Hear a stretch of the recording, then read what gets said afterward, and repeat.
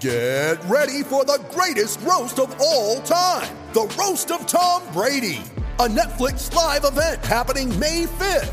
Hosted by Kevin Hart, the 7-time world champion gets his cleats held to the fire by famous friends and frenemies on an unforgettable night where everything is fair game.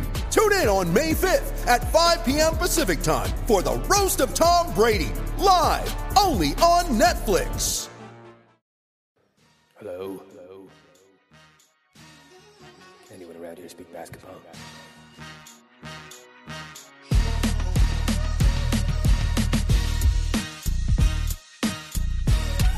Paging Bobby Webster. This is Adam Silver.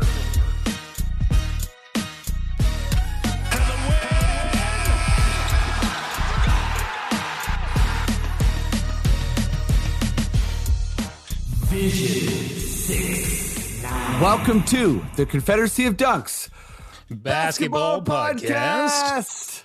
I am your host, Freddie Rivas. And who, sir, on the other side are you? Me? I'm your producer. I'm Matt Duncan. Whoa, I don't know why I went so high there. I must be real excited for this new season starting up.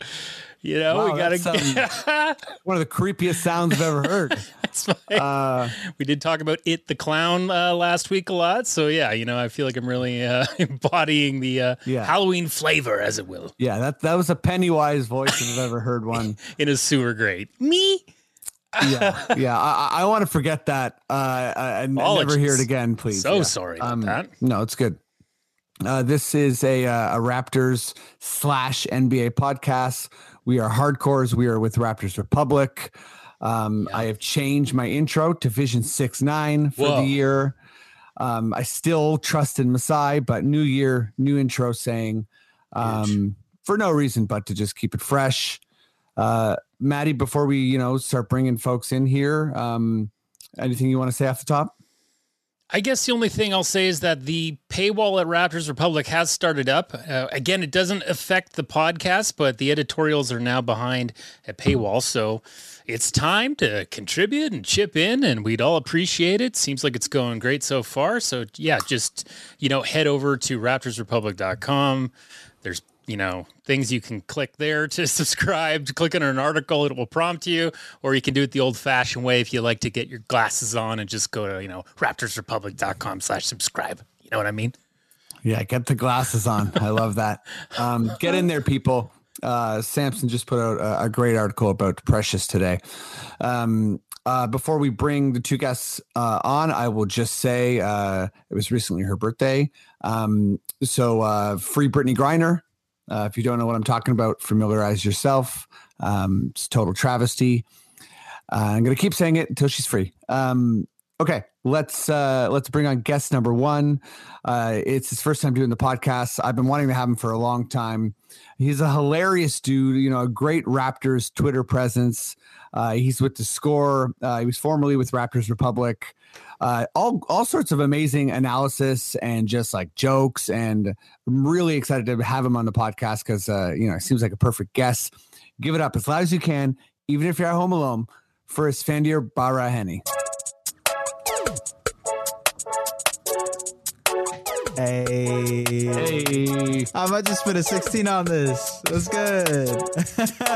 Yeah. This is a nice one. Raptors Republic. Gotta subscribe. You gotta pay wall. Pay that wall. Yeah, Listen, they gotta hire you for a testimonial. Listen, man. I'd be right there. Front of the line for the Raptors Republic stuff. You said I'm funny. You said I do the jokes. I feel like that makes me so much more insecure to do this podcast. I'm not ready. I should have said he's so serious. Don't joke around him. Yeah. He's absolutely, he'll give you a stern ass face. No, I appreciate you having me on, man. It's been a while. We've been trying to do this. So, thank you. Appreciate it. Yeah, man. I appreciate you being on the pod. I'm really excited to have you. Let's bring on guest number two. I just did his podcast recently, Down by Two.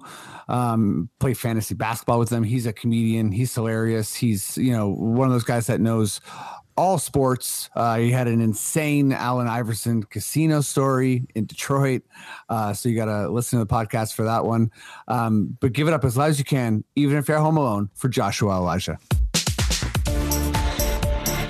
Oh, yeah. Sick. Now we're on the beach getting high.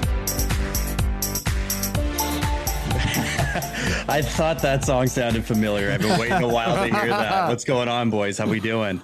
Good. Yeah, I feel like your song is like, I don't know, there's a touch of sadness there or something. Like someone's driving drunk or something like that. You know? Jeez. Man, I just wanted to point and just do the sprinkler. You know, that's what it made me feel like. Summertime.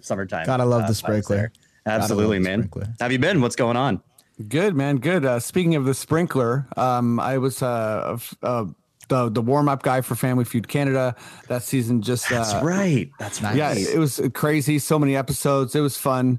I often dance my way on there, and to pump the crowd up, we'd play like whatever and just dance in our seats, sort of thing. And if people were looking stiff, I'd bust out the sprinkler. I would definitely bust out. People would be like, "I know what's going on. This guy's doing the sprinkler." Plus, you can do the slow one. Yeah. Man.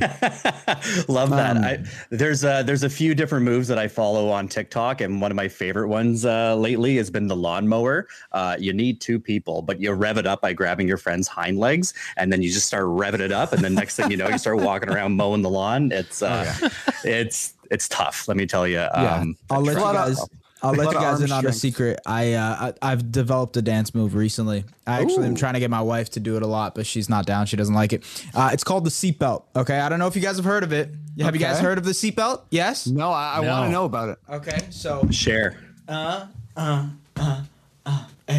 Oh, that's pretty good. Yeah, you see it, right? You see it. There you go. I'm working on it. It's a prototype. Three simple steps. That's amazing. Safe. It's fun. It's safe. It's educational. Damn right. Safety first. I like it. Okay, let's jump right into some Raptors stuff. Sure. Matty D, good sir. Give me your weirdest, loudest, most bizarre Raptors sting. Raptors There we go, baby. What's he saying in the queue? Nobody knows. Someone in a hallway yelling something. It's echoing a bit too much. It's Raptors fans assemble. But the assemble seems like, the 300 scene with deep down the well. Yeah. It's a weird tone for sure. Upset stomach. Yeah. Yeah. Upset stomach for sure. Yeah. Let's start with you, Joshua. I'm saying Joshua. Josh? Hey, it's all good, either or. I feel like when people get to know me more, then it's Joshua. So maybe we're on that. Whoa. We're on that level, Okay. right? Joshua Maybe Tree Elijah. Joshua Tree Elijah. I love it. Okay. I guess, I'm just going to say plainly, how big of an issue do you think shooting is going to be with this Raptors team? Well, like last year, it definitely was an issue. Let's just be honest. Just looking at some of the numbers from last year, Raptors are 20th in 3-point percentage and field goal percentage. They were 25th, effective field goal percentage, 27th in the league. As I think they're like 19th maybe for 3-point attempts as well. So their issue last year was poor mid-range shooting. Why? I don't know. I don't know why Nick Nurse kind of switched things up, because that's really not his style. I don't understand why mid-range shooting became such a thing and why we were so poor at it. But I don't foresee that being the same issue moving forward this year as much. And I think because it has to do with the emergence of Scotty Barnes, Point Scotty, and the mixture of him and maybe seeing Pascal Siakam bringing the ball up the court more often. And not only that, you're going to have, Nick Nurse said it himself on media day and impressors that like he wants like people like Pascal Siakam and Scotty Barnes and OG Anunoby like crashing the rack a little bit more, bringing the ball to the rim. And that will open up a lot more catch and shoot threes for people like Fred VanVleet and Gary Trent Jr. I think that's a lot of it. A lot of it will be able to, create more catch and shoot threes. Fred VanVleet playing off the ball a little bit more is definitely going to help, I think. So I think because of that, the Raptors shouldn't see the same kind of slump that they had last year and the poor shooting efforts that we saw. I could be wrong. I'd love to hear what you have to say about that. I think you're dead wrong. No.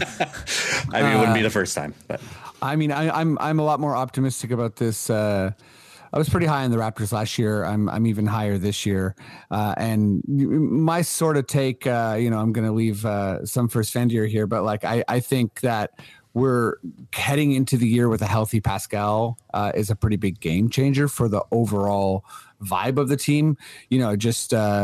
Just read on Twitter that Otto will be out game one, and potentially Birch and Boucher as well. But my sort of, I don't want to be too in between with my take here, but I think part of what the Raptors do, and Nurse was saying this in, he was interviewed on the Raptors show by Will Liu, and he was sort of just saying that like we don't draft shooters, we bring in athletic guys who can do everything else, and we teach them how to shoot. Everyone knows the stuff about Nurse being a shot doctor, so I think it's kind of a patience thing where we teach people how to shoot. That said, it's not always linear, so I do think it's going to be, when I say big issue, I feel like it's going to be the difference. Like if the Raptors shoot really well, I think we're going to have the ability to blow teams out, and I think if we don't shoot really well, we might see some slumps and we might see some kind of ugly games. That I think some of those games we're still going to win, but closer, because we're going to be able to win them with defense, hopefully, which is what I think so. Right? Like, yeah, what we're primed for. We definitely have a chance to be like a top 7, top 5 defense this year. But where are you at with shooting this year, Svendir? I think it's the biggest swing skill for this Raptors team this year.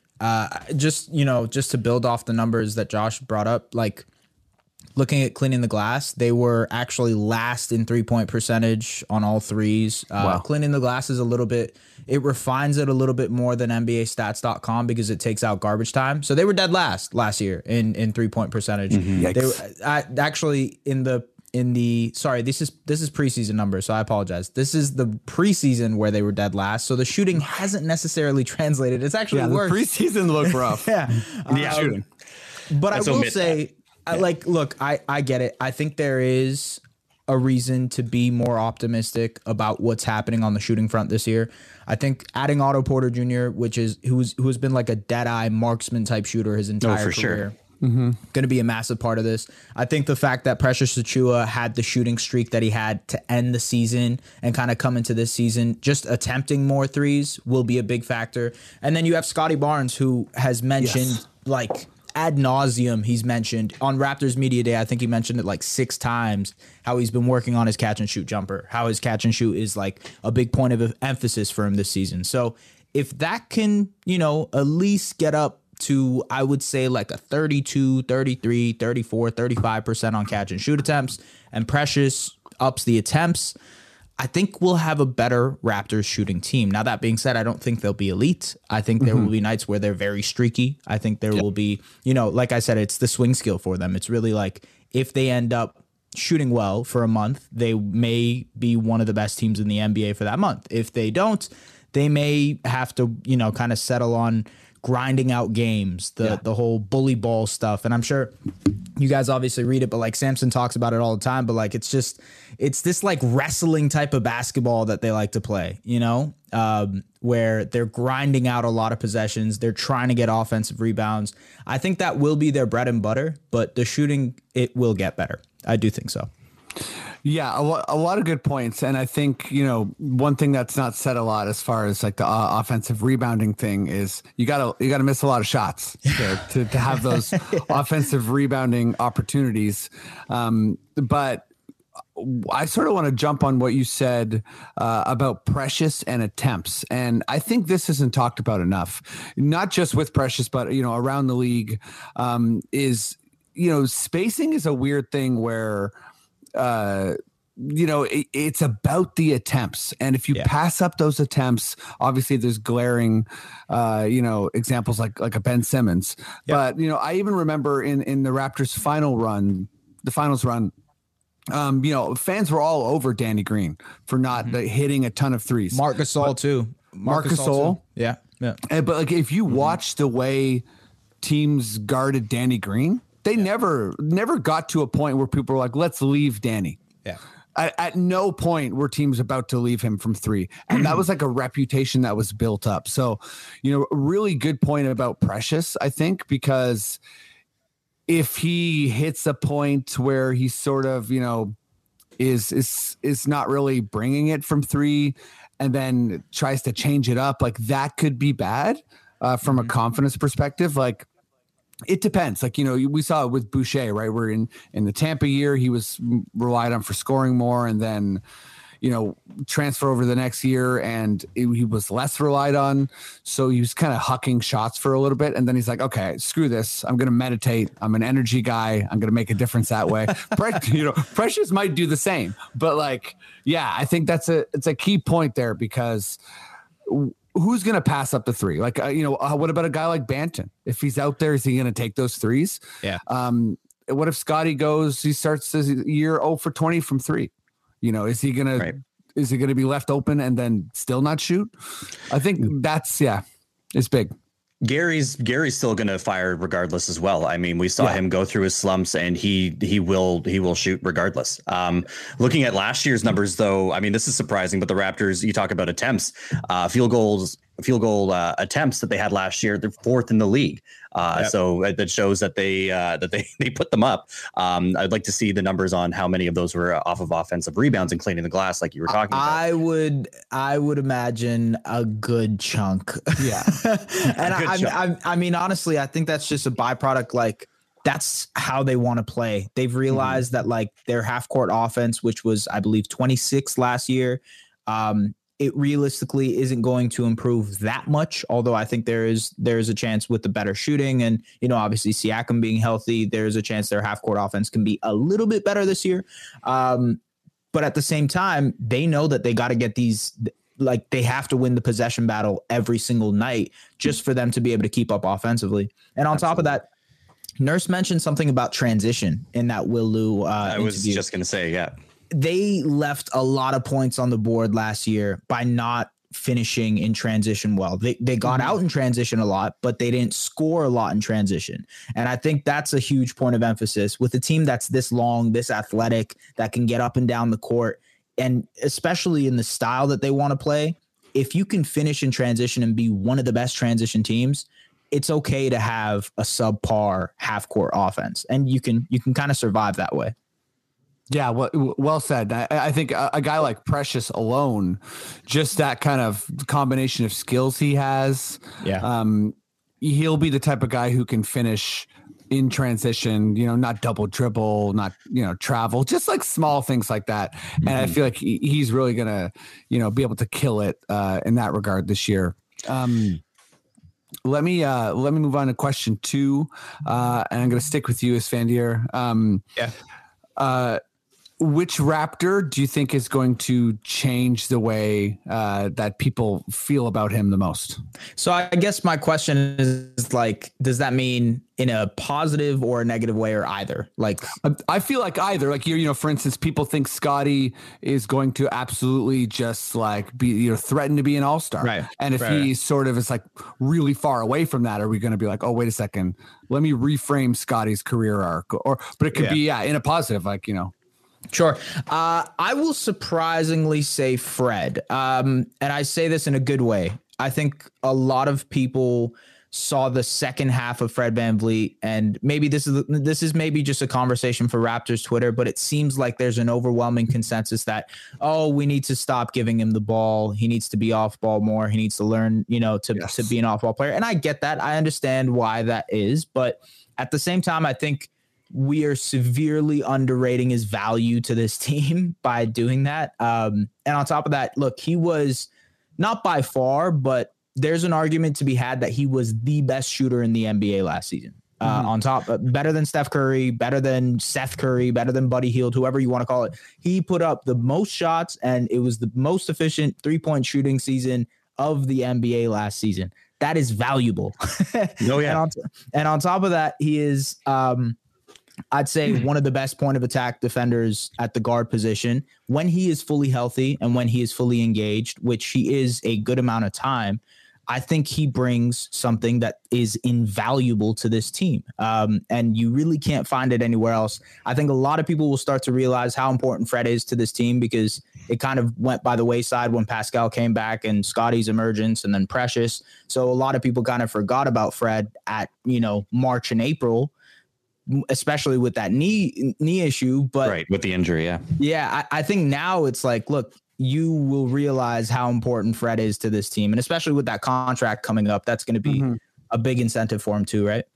Yeah. I mean, I can't agree with you more. Like, it breaks my heart how people talk about Pascal and Fred sometimes, like Raptors fans in particular. You expect it kind of reminds you of Kyle and DeMar, doesn't it? Though a little bit, a lot. Yeah. They were both remind me of Kyle and DeMar in a lot of ways, and similar to like the arc of those two.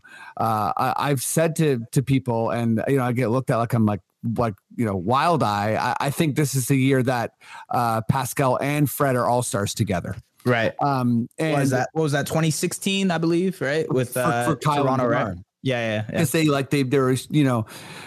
they sort of had good seasons, but I think DeMar perhaps was injured to begin the season or something. I forget how it worked when Kyle went without him, but sometimes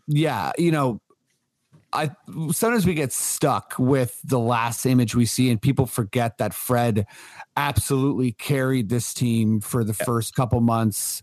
No disrespect to OG, who was amazing, but they even forget about Fred's, franchise 50, is it 53 or 54 points? I think it was 54. Like 54. We forget about that. And to me, he's always been, similar to Kyle Lowry in that the better the team is, the more he just is sort of like, okay, great. I don't have to do this, but it doesn't mean I'm going to be less effective. Like I'm going to get more assists. I'm going to be a better defender. Like he'll integrate himself. Like the more talent he has around him, it kind of goes back to his college days with Wichita, where he's like, fine, all these guys are going to get drafted.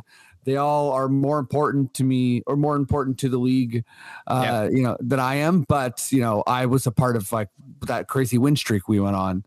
I absolutely love Fred. I think he's going to be insane this year. And, maybe his points go down a little bit, but I think that he's going to hurt people on the court in a bunch of ways. On top of that, man, like there is the intangible of him being the leader of that team. Totally. And like, Pascal is the leader, in like a Kawhi sense where he leads by example sort of, but I think Fred is the outspoken vocal guy in that locker room. And that's huge. I mean, I don't think there's the heartbeat. Yeah. The heartbeat of the team. And look, like a lot of people will bring up the extension coming up and, what's going to happen with that. Of players that are up for an extension, I am the most confident that Fred VanVleet will get re-signed with the Toronto Raptors. One, because, there's not a lot of playoff caliber type teams that are going to be looking for a guy like Fred in the summer that have money. And the second thing is like just the importance to the franchise. He is in a lot of ways that torchbearer. So, I mean, all that is just intangible stuff that is way too invaluable and like, people constantly underrate that stuff. So it is what it is, but he'll remind people this year. I think so. Yeah. I hope we have like a Fred and Dine, to keep him around and like, I think that's already started. I think that some Fred have already been doing that. Yeah. Fred and Fed. Okay. Fred and Fed, baby. That's yours. That doesn't belong to us. I love it. Fred and Fed. That has to be like buffet style. Like if there's any buffet, like he just gets to go there for free. Yeah. Mandarin. But it's like, it's all any Mandarin you're in, buddy. It's only $20 Ontario, anyways, but you're in. But yeah, Fred he's such an intangibles guy. He's a citizen of Canada now. Yeah. But and a leader, back to that Nurse interview, he sort of referenced like playing, like trying new things like the box and one. And, he talked about telling Kyle like, hey, this is what we want to do, and Kyle takes it to the team. That's going to happen with Fred this year. He's not going to be like, hey, Pascal, here's what we're running. Can you tell the guys? He's gonna Fred's a point guard. He's gonna tell Fred. And to that end too, I think I'm all for Pascal handling the ball, Thaddeus handling the ball, Scotty handling the ball, but I think that, in a way, people are forgetting about that. Fred's going to handle the ball the most, of course, and make the most on-court decisions, and that will be the best for the team. Yeah. Not to say that like, hey, like different change-ups are going to be great, and hopefully let's get him some rest. But where are you at, Josh, as far as like who's a player you think is going to change their or people have a perspective change on? Well, just to build off of the Fred stuff as well, and again, you're absolutely right. Like people are going to have to expect him to carry the ball. I think it's just because of the usage rate that they had with them last year, and just obviously because that ended up hindering his injury as well. So he led the league in minutes, and then he got hurt. It's nuts. So like we drove him into the ground last year. So I feel like that's why we're probably going to see a little bit more mix-ups with Pascal and Scotty Barnes bringing up the ball as well. And then that's opens up opportunities for him for those catch and shoot threes. Mm-hmm. And then he can obviously display his energy and other factors like being an on-ball defender, which is like, obviously it's going to be exciting. So, I mean, I'm not saying like, oh yeah, take him off the ball. I'm just saying like, it's probably because of the usage rate that we had last year on him. Josh, can I just say something real quick? Yo. So your name on here says Jish instead, and that's completely fine. I like it, but in Persian that means pee. So I'm just letting you know. I'm just okay. Every time I see it, I'm like, You know what? It's funny because in other in other languages, like Juice as well. I think Juice means pimple. That's the same language. Okay. There we go. So there's Jish, which is pee, and then Juice, which is pimple. It's actually Jish. It all started as a typo because the O was pretty close to an I on the keyboard, and then Jish turned into Jishalish, and then Jishalish Yabish, and it just ended up turning out into this whole other thing. So now it's just kind of like Jish on purpose. Every now and then. I mean, it was a handle on another podcast, and I just kept it. So never change. Never change. No, Jish doesn't change. There's steady Jish. Steady Jish, steady flow, baby. That's amazing. Thank you for looking out for me. I don't want to be. He's pissing everywhere. Pee bag over here. A big old bag of piss. So for me, it's. I'm sorry if I just threw a wrench in the podcast with that. You're good, Mikey. You're good. Never be sorry about pee-related jokes. Speaking of pee, I'm going spicy pee. I'm going huge. I'm going Pascal Siakam, and here's why. We missed our deadline to extend him, which was recently. So he, I believe the number is we could have given him 3 years, 125 mil. And we did not do that. So because I guess now he's betting on himself for a potential supermax extension. So if he makes an all NBA team, then he qualifies for that supermax. So why the hell not would he be playing out of his goddamn mind this year and reach new heights as well? I love the idea. I mean, why not Freddie and Spicy P making it to the All-Star game together?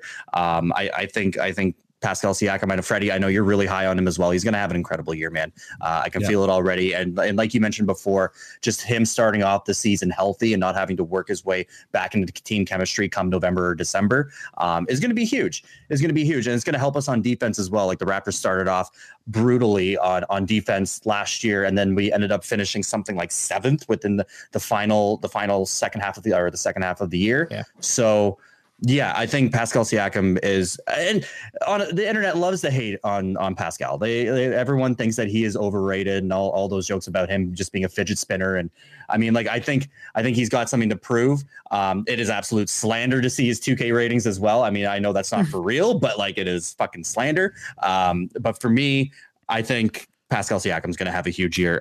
He's got something to prove. I mean, he made the All NBA third team last year, and that's with him being injured for a bit.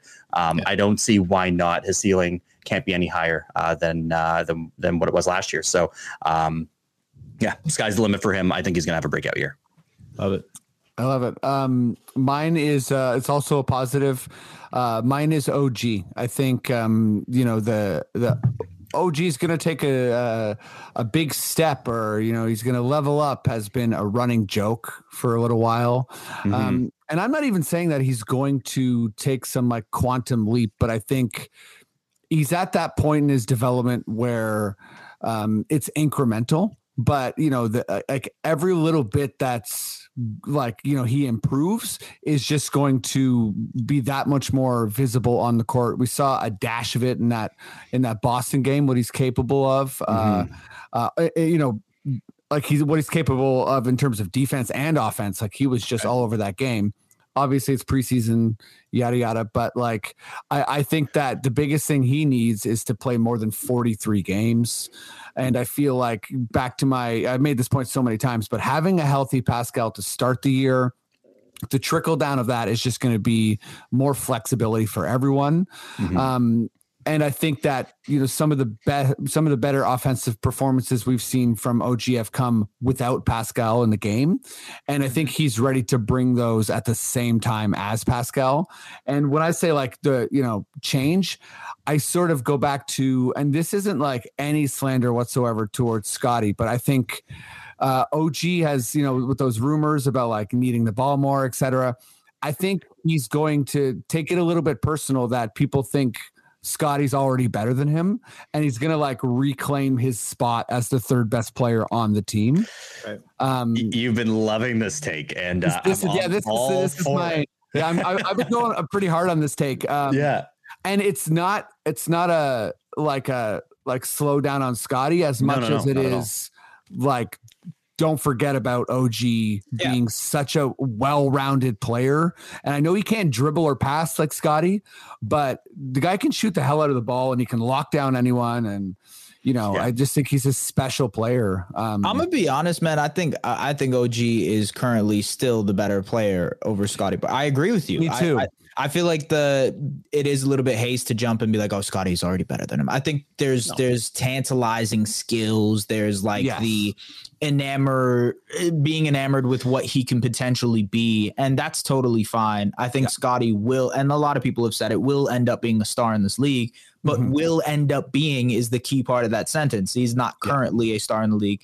And I think, that'll happen over time. And OG right now is one, arguably the best defender on the team. And two, he is maybe the second best shooter. No, he is. It's either him or Gary, but he's probably one of the best shooters on the team.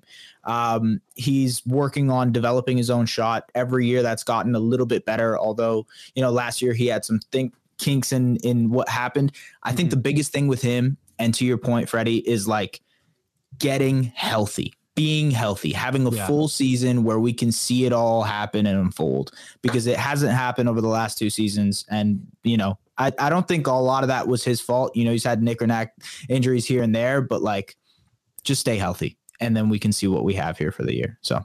Yeah, because and I think well said that it is it's important to say certain guys struggle with health in terms of like, it's always the same thing and they can't get past a certain injury. OG's had all sorts of stuff like broken finger, appendix, obviously ACL in college, but it's different things. So I think that's important to remember. And, I think he's sort of like, he carries himself like, he's a bit clunky, so maybe he's like hard on his own body. Like I just saw someone say he's the heaviest person on the team this year. I just tweeted that. Nice. Yeah, that was like an hour ago. He is 250 pounds and he's the heaviest player on the Toronto Raptors this season, which is surprising because he's like, when you see him in person, he does not seem like 250 pounds and he does not seem like he's the heaviest player on the team. But that's wild to me. Like not even like Kem Birch is bringing it under that too. No. Wow. Yeah. Kem is actually the lightest player on the team, 110 pounds. Believe it or not, some way, the guy's 110. It's absolutely wild. His jeans are size 0, so absolutely insane. But let's jump into some NBA stuff. Get a bit silly. Maddie, if you would give me your weirdest Weird Al NBA sting. This is Adam Silver. Classic. Maddie D, please also come on in here if you don't mind. Okay. All right. Hey. All What up? right. What up? What up? guys? The amazing Maddie D, everyone. He's going to answer this question first. Start us off on God. a real. Yeah, no, we go. That's what we're doing now, Maddie. We're leading this segment with you, just so it goes off the rails right away. Love it. Maddie D, today is opening night for the NBA. If you got tapped to plan opening night, like what's going down? What's the vibe? How are you marketing it? Like what is opening night now under Maddie D's purview? Wow. Okay. So I was kind of thinking a little bit further ahead of opening night. So what I wanted to do was I want like the first week to be played entirely in Canada. I want it to be in different places across the country. I want the NBA to show that they love Canada. We're champions here. So every NBA, Every game. Yeah, teams would love that. Yeah. Oh yeah. Yeah, just to really rile everybody up that Golden their State first- ring ceremony in Yukon. Let's go. Yeah. The Nets kicking it off that's in what I'm talking about. Saskatoon. Yeah. Yeah, like I want to see these guys on the edge of the Hudson's Bay, like in warm coats. Yeah, I want to see that for sure. Yeah, I'd like to do something like that. Start it off. It doesn't have to be every year, but let's do some, Canadian content to start off the NBA season. I think it'd be fun. That's so funny. I think, That's pretty cool. our market is way bigger than the US market, and we can make that happen for sure. Awesome. Great idea.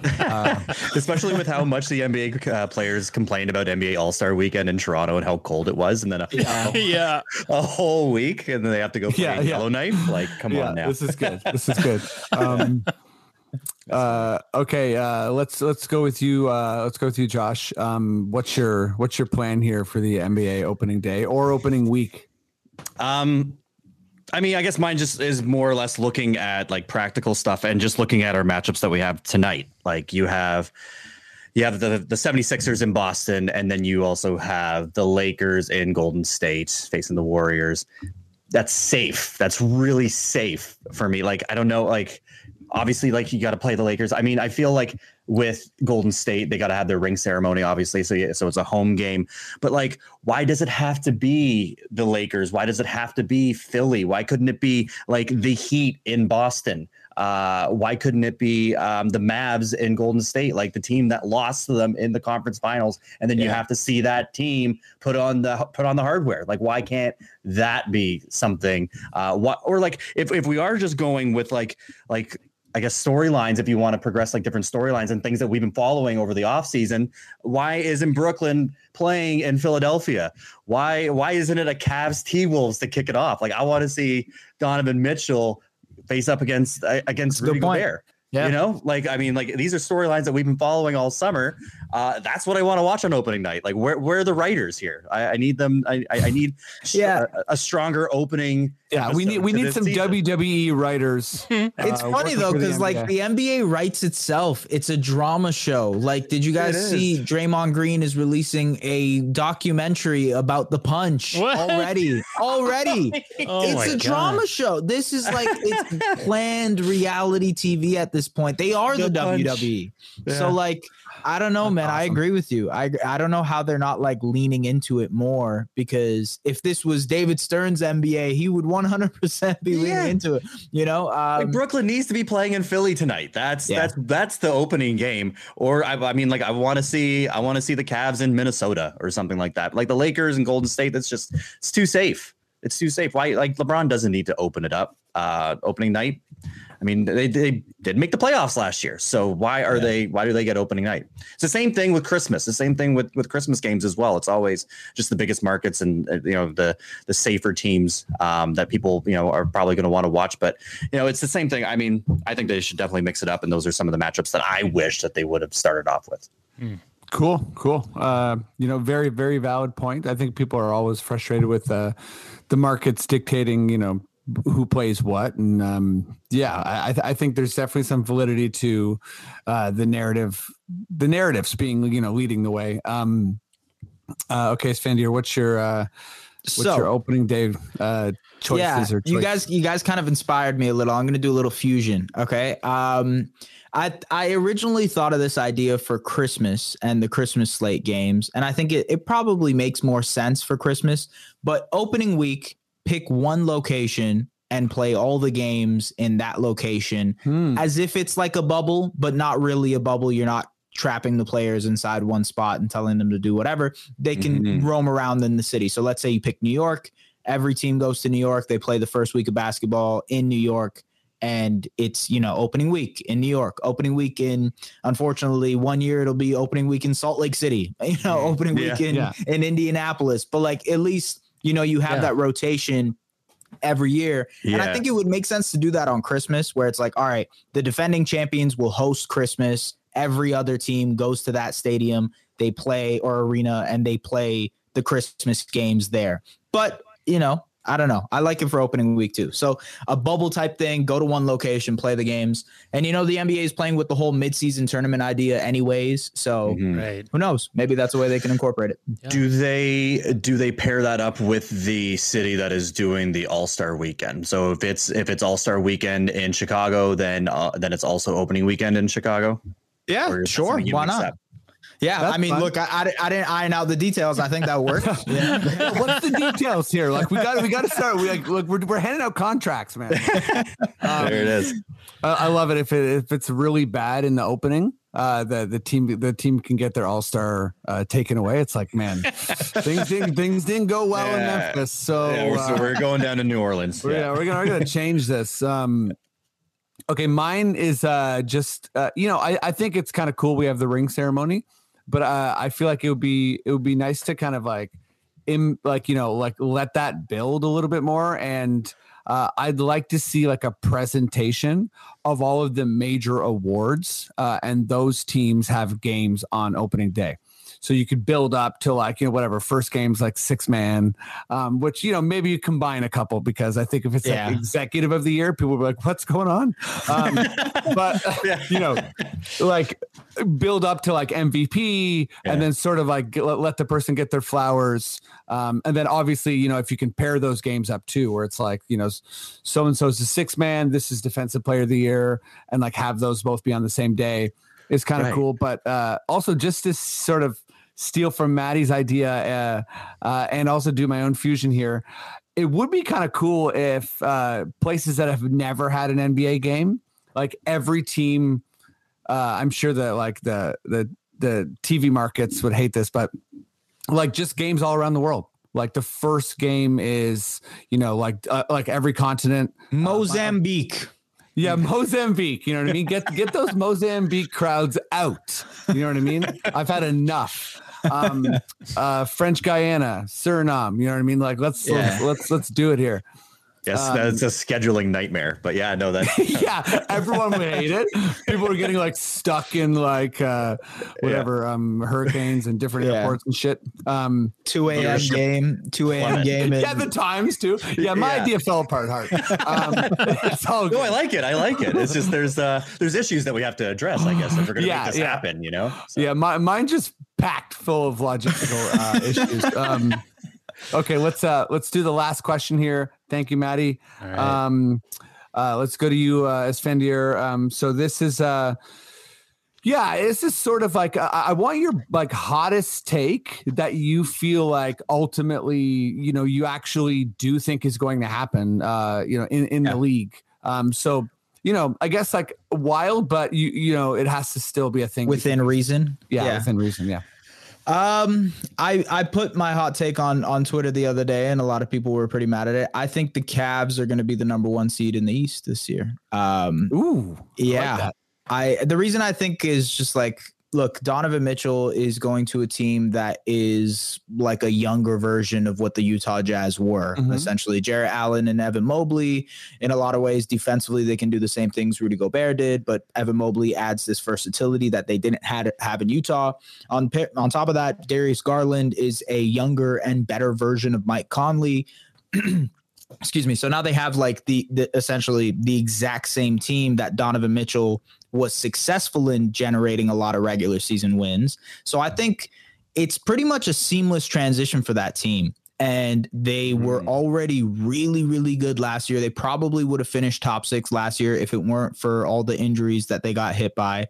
So I think they do end up being first in the East. I could be wrong. This could totally not happen, but my hot take within reason is that the Cavs end up being first. And I'll add another part to this. I think the reason I say one of the Cavs or like another team is going to be first in the East is because Boston is going through that whole coaching issue with Ime Udoka. They might get off to a slow start. There might be some speed bumps here and there. There'll still be a good team, but there will be speed bumps. The Philadelphia 76ers, they're an older team. They're definitely preparing for the playoffs, so they're not going to go all out in the regular season. Yep. James Harden is going to rest a couple games. PJ Tucker will rest a couple of games. Joel Embiid will rest a couple of games. So they're not going to go all out for the first seed in the Eastern Conference. Same thing applies to the Milwaukee Bucks, who are starting to have an aging core. Chris Middleton isn't healthy right away to start the season. Yeah, he hurt his hand, don't have right?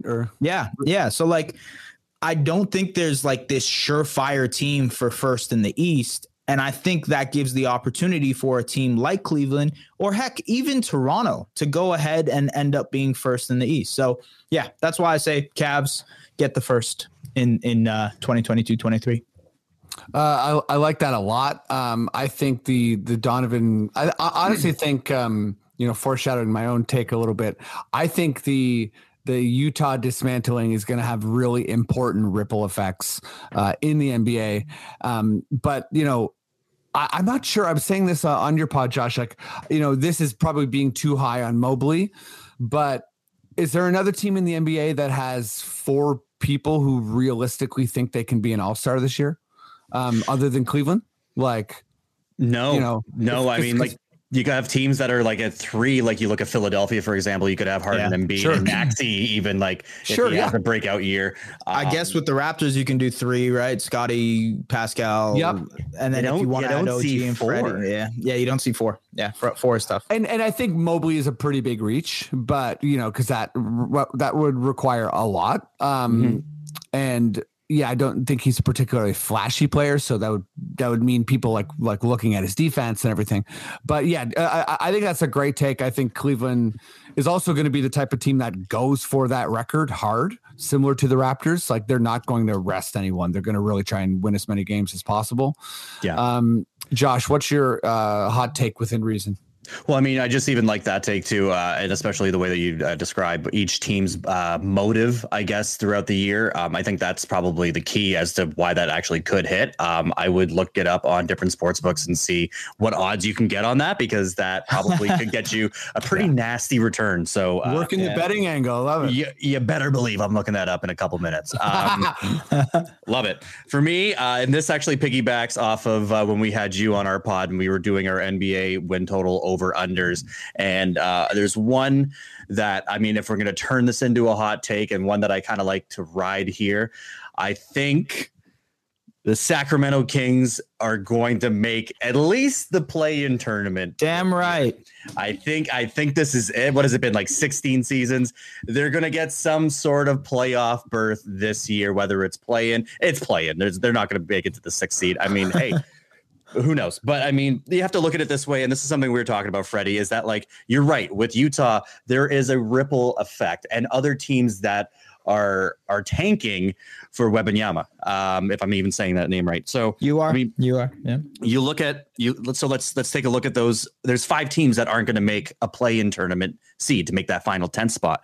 You got Houston, you got OKC, you got San Antonio, and you have Utah. In my mind, those 4 are out of contention. They're kind of in, maybe not Houston, but they're kind of in that tank for that number 1 seed. That leaves Sacramento right there, and it's for the taking. I took them on their win on the over for the win totals. I think, especially just like small pieces like Kevin Huerter or Malik Monk that they've picked up, and then the eventual emergence of Keegan Murray. You get a full season of De'Aaron Fox and Domantas Sabonis. The pick and roll is going to be a lot of fun. I think this is one of the teams I'm going to be excited to watch this year. I also have Sabonis on my fantasy, so that's always going to play a factor as well. But I think the Sacramento Kings can end this drought. I mean, it's a lot easier now because there's 10 spots to get some sort of a berth. But yeah, I think that they'll at least make a stride forward this year. And I do think that they will see some form of playoff action.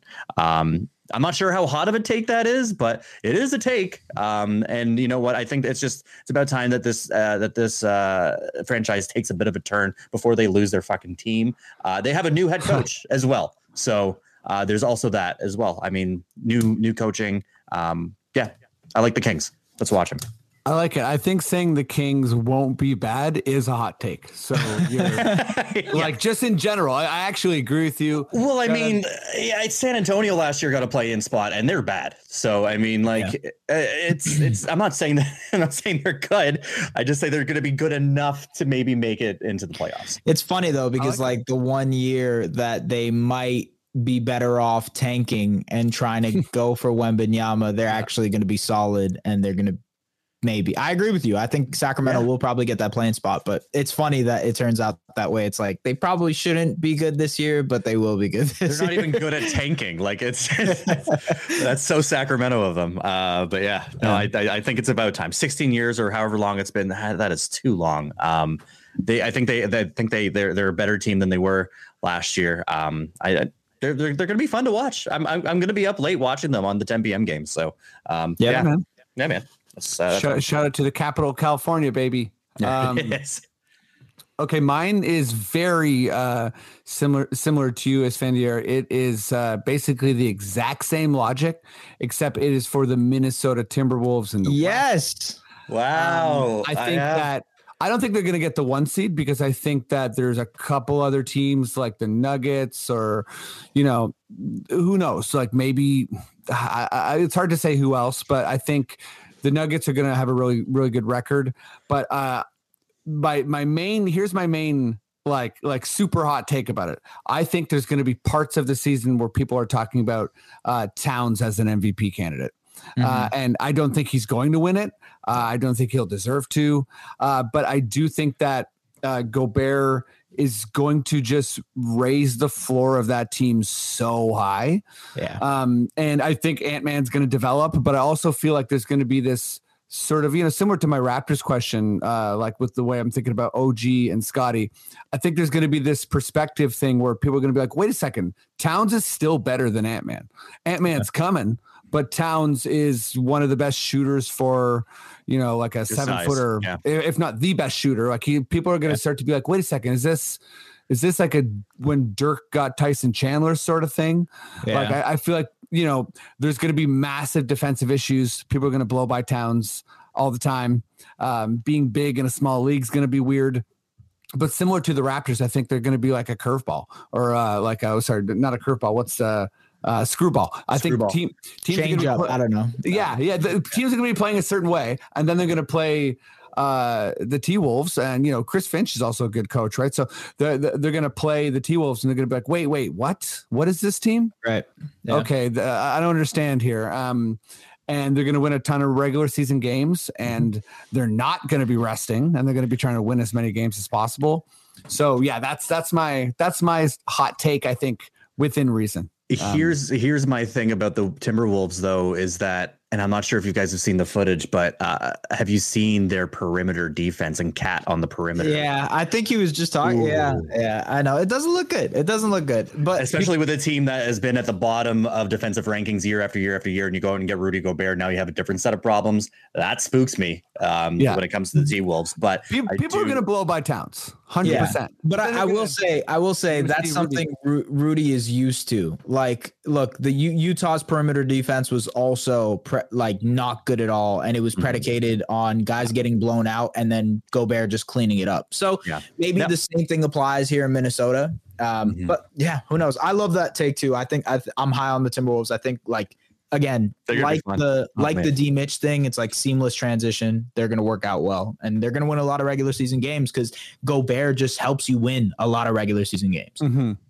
Also, maybe I'm just like in love with teams that are experimenting. So that could just be a thing because it's our Raptors nature, man. It's our Raptors nature, and I'll put my hand all the way up and say that I thought that Boogie and AD was going to work. Right. So, I mean, why wouldn't you? Who didn't think Yeah, that was like- going to work? Everyone, New Orleans thought it was going to work. Way back in the day, I said Eddie Curry and Zach Randolph was going to work for the Knicks. That was a fun team, though. yeah. Look, no, Boogie and AD did work, though. It's just Boogie blew out his Achilles, and it was done after that. But yes, I mean, I get what you're saying. The double big experiment is something that is becoming more and more common in the NBA too. Because last year the Cavs did it with Allen and Mobley. Mm-hmm. This year is obviously with Towns and Gobert, and then Sabonis and Miles Turner. That was another example of it. So we'll see. We got to circle that on the calendar with the Cavs and the T-Wolves. I'm telling you, that should have been opening night, but that is going to be a fun matchup, and there's going to be two of them. I'm definitely going to be watching both of those games. For sure. Yeah, that one's chock full of matchups. Mobley, Towns, Allen, Gobert. Yeah. Okay, let's wrap this baby up. I'll bring Maddie back in here, but first, let me go to you, Esfandier. You're all over Raptors Twitter. I think if you're a Raptors fan and you don't follow him, I don't know, check your algorithms or something. But make sure you do. What do you want to plug? What do you want to let people know? Nothing really to plug here right now. Just follow me on Twitter. I'm gonna be doing some changes to career-wise that I will be announcing over the next week or so. Ooh, and that's nice. I'm very excited about, and we'll see where that takes me. But I'm hyped for that. Nothing really to plug or anything like that. Just follow me on Twitter, follow me along, and listen. Another thing I'll say, the Raptors Republic paywall thing is worth it, brother. Mm-hmm. It is worth it. If you like Raptors content, that's $6 a month. You won't even freaking notice it coming out of your freaking pocket. It's that good. The content is that good. I'm promising you this. It's helped keep me alive. Okay. Literally. But yes, man. That's it. Do it. That's it. Yeah. Get in there. Let me just tell the graphic folks at Raptors Republic, based on my take, replace Scotty with OG, please. Just kidding. Josh, what's up? What do you want to let people know? Just more Down by Two stuff. We just released our latest episode with Aaron Rose, Raptors reporter from Sports Illustrated. So that's kind of like a season preview as well. We have our betting show, DB2 Bets, that comes out every week. As I got to talk to you, hopefully get you on that for some picks as well. We just had Freddie on, so that was a lot of fun. So just check that out wherever you get your podcast, and just turn around doing as much shows as possible aside from that as well. So keep an eye out, I guess. Yuckyucks.com. But other than that, thank you for checking out any of the Down by Two stuff, and of course follow everything Raptors Republic as well. Thank you. Hell yeah. Maddie D, let me throw to you before we squeak in under an hour here. What do you want to let people know about us? Wow. Yeah. Well, I think these guys handled it for me. Yeah. Go to raptorsrepublic.com, join the paywall. It's fantastic writing.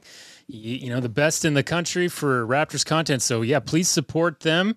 We will remain free here on the podcast. But as I said before, when it first came out, that, that being successful affects us as well. We need it all to work together. So go to dungspodcast.com. That's our website. You can also listen and watch there.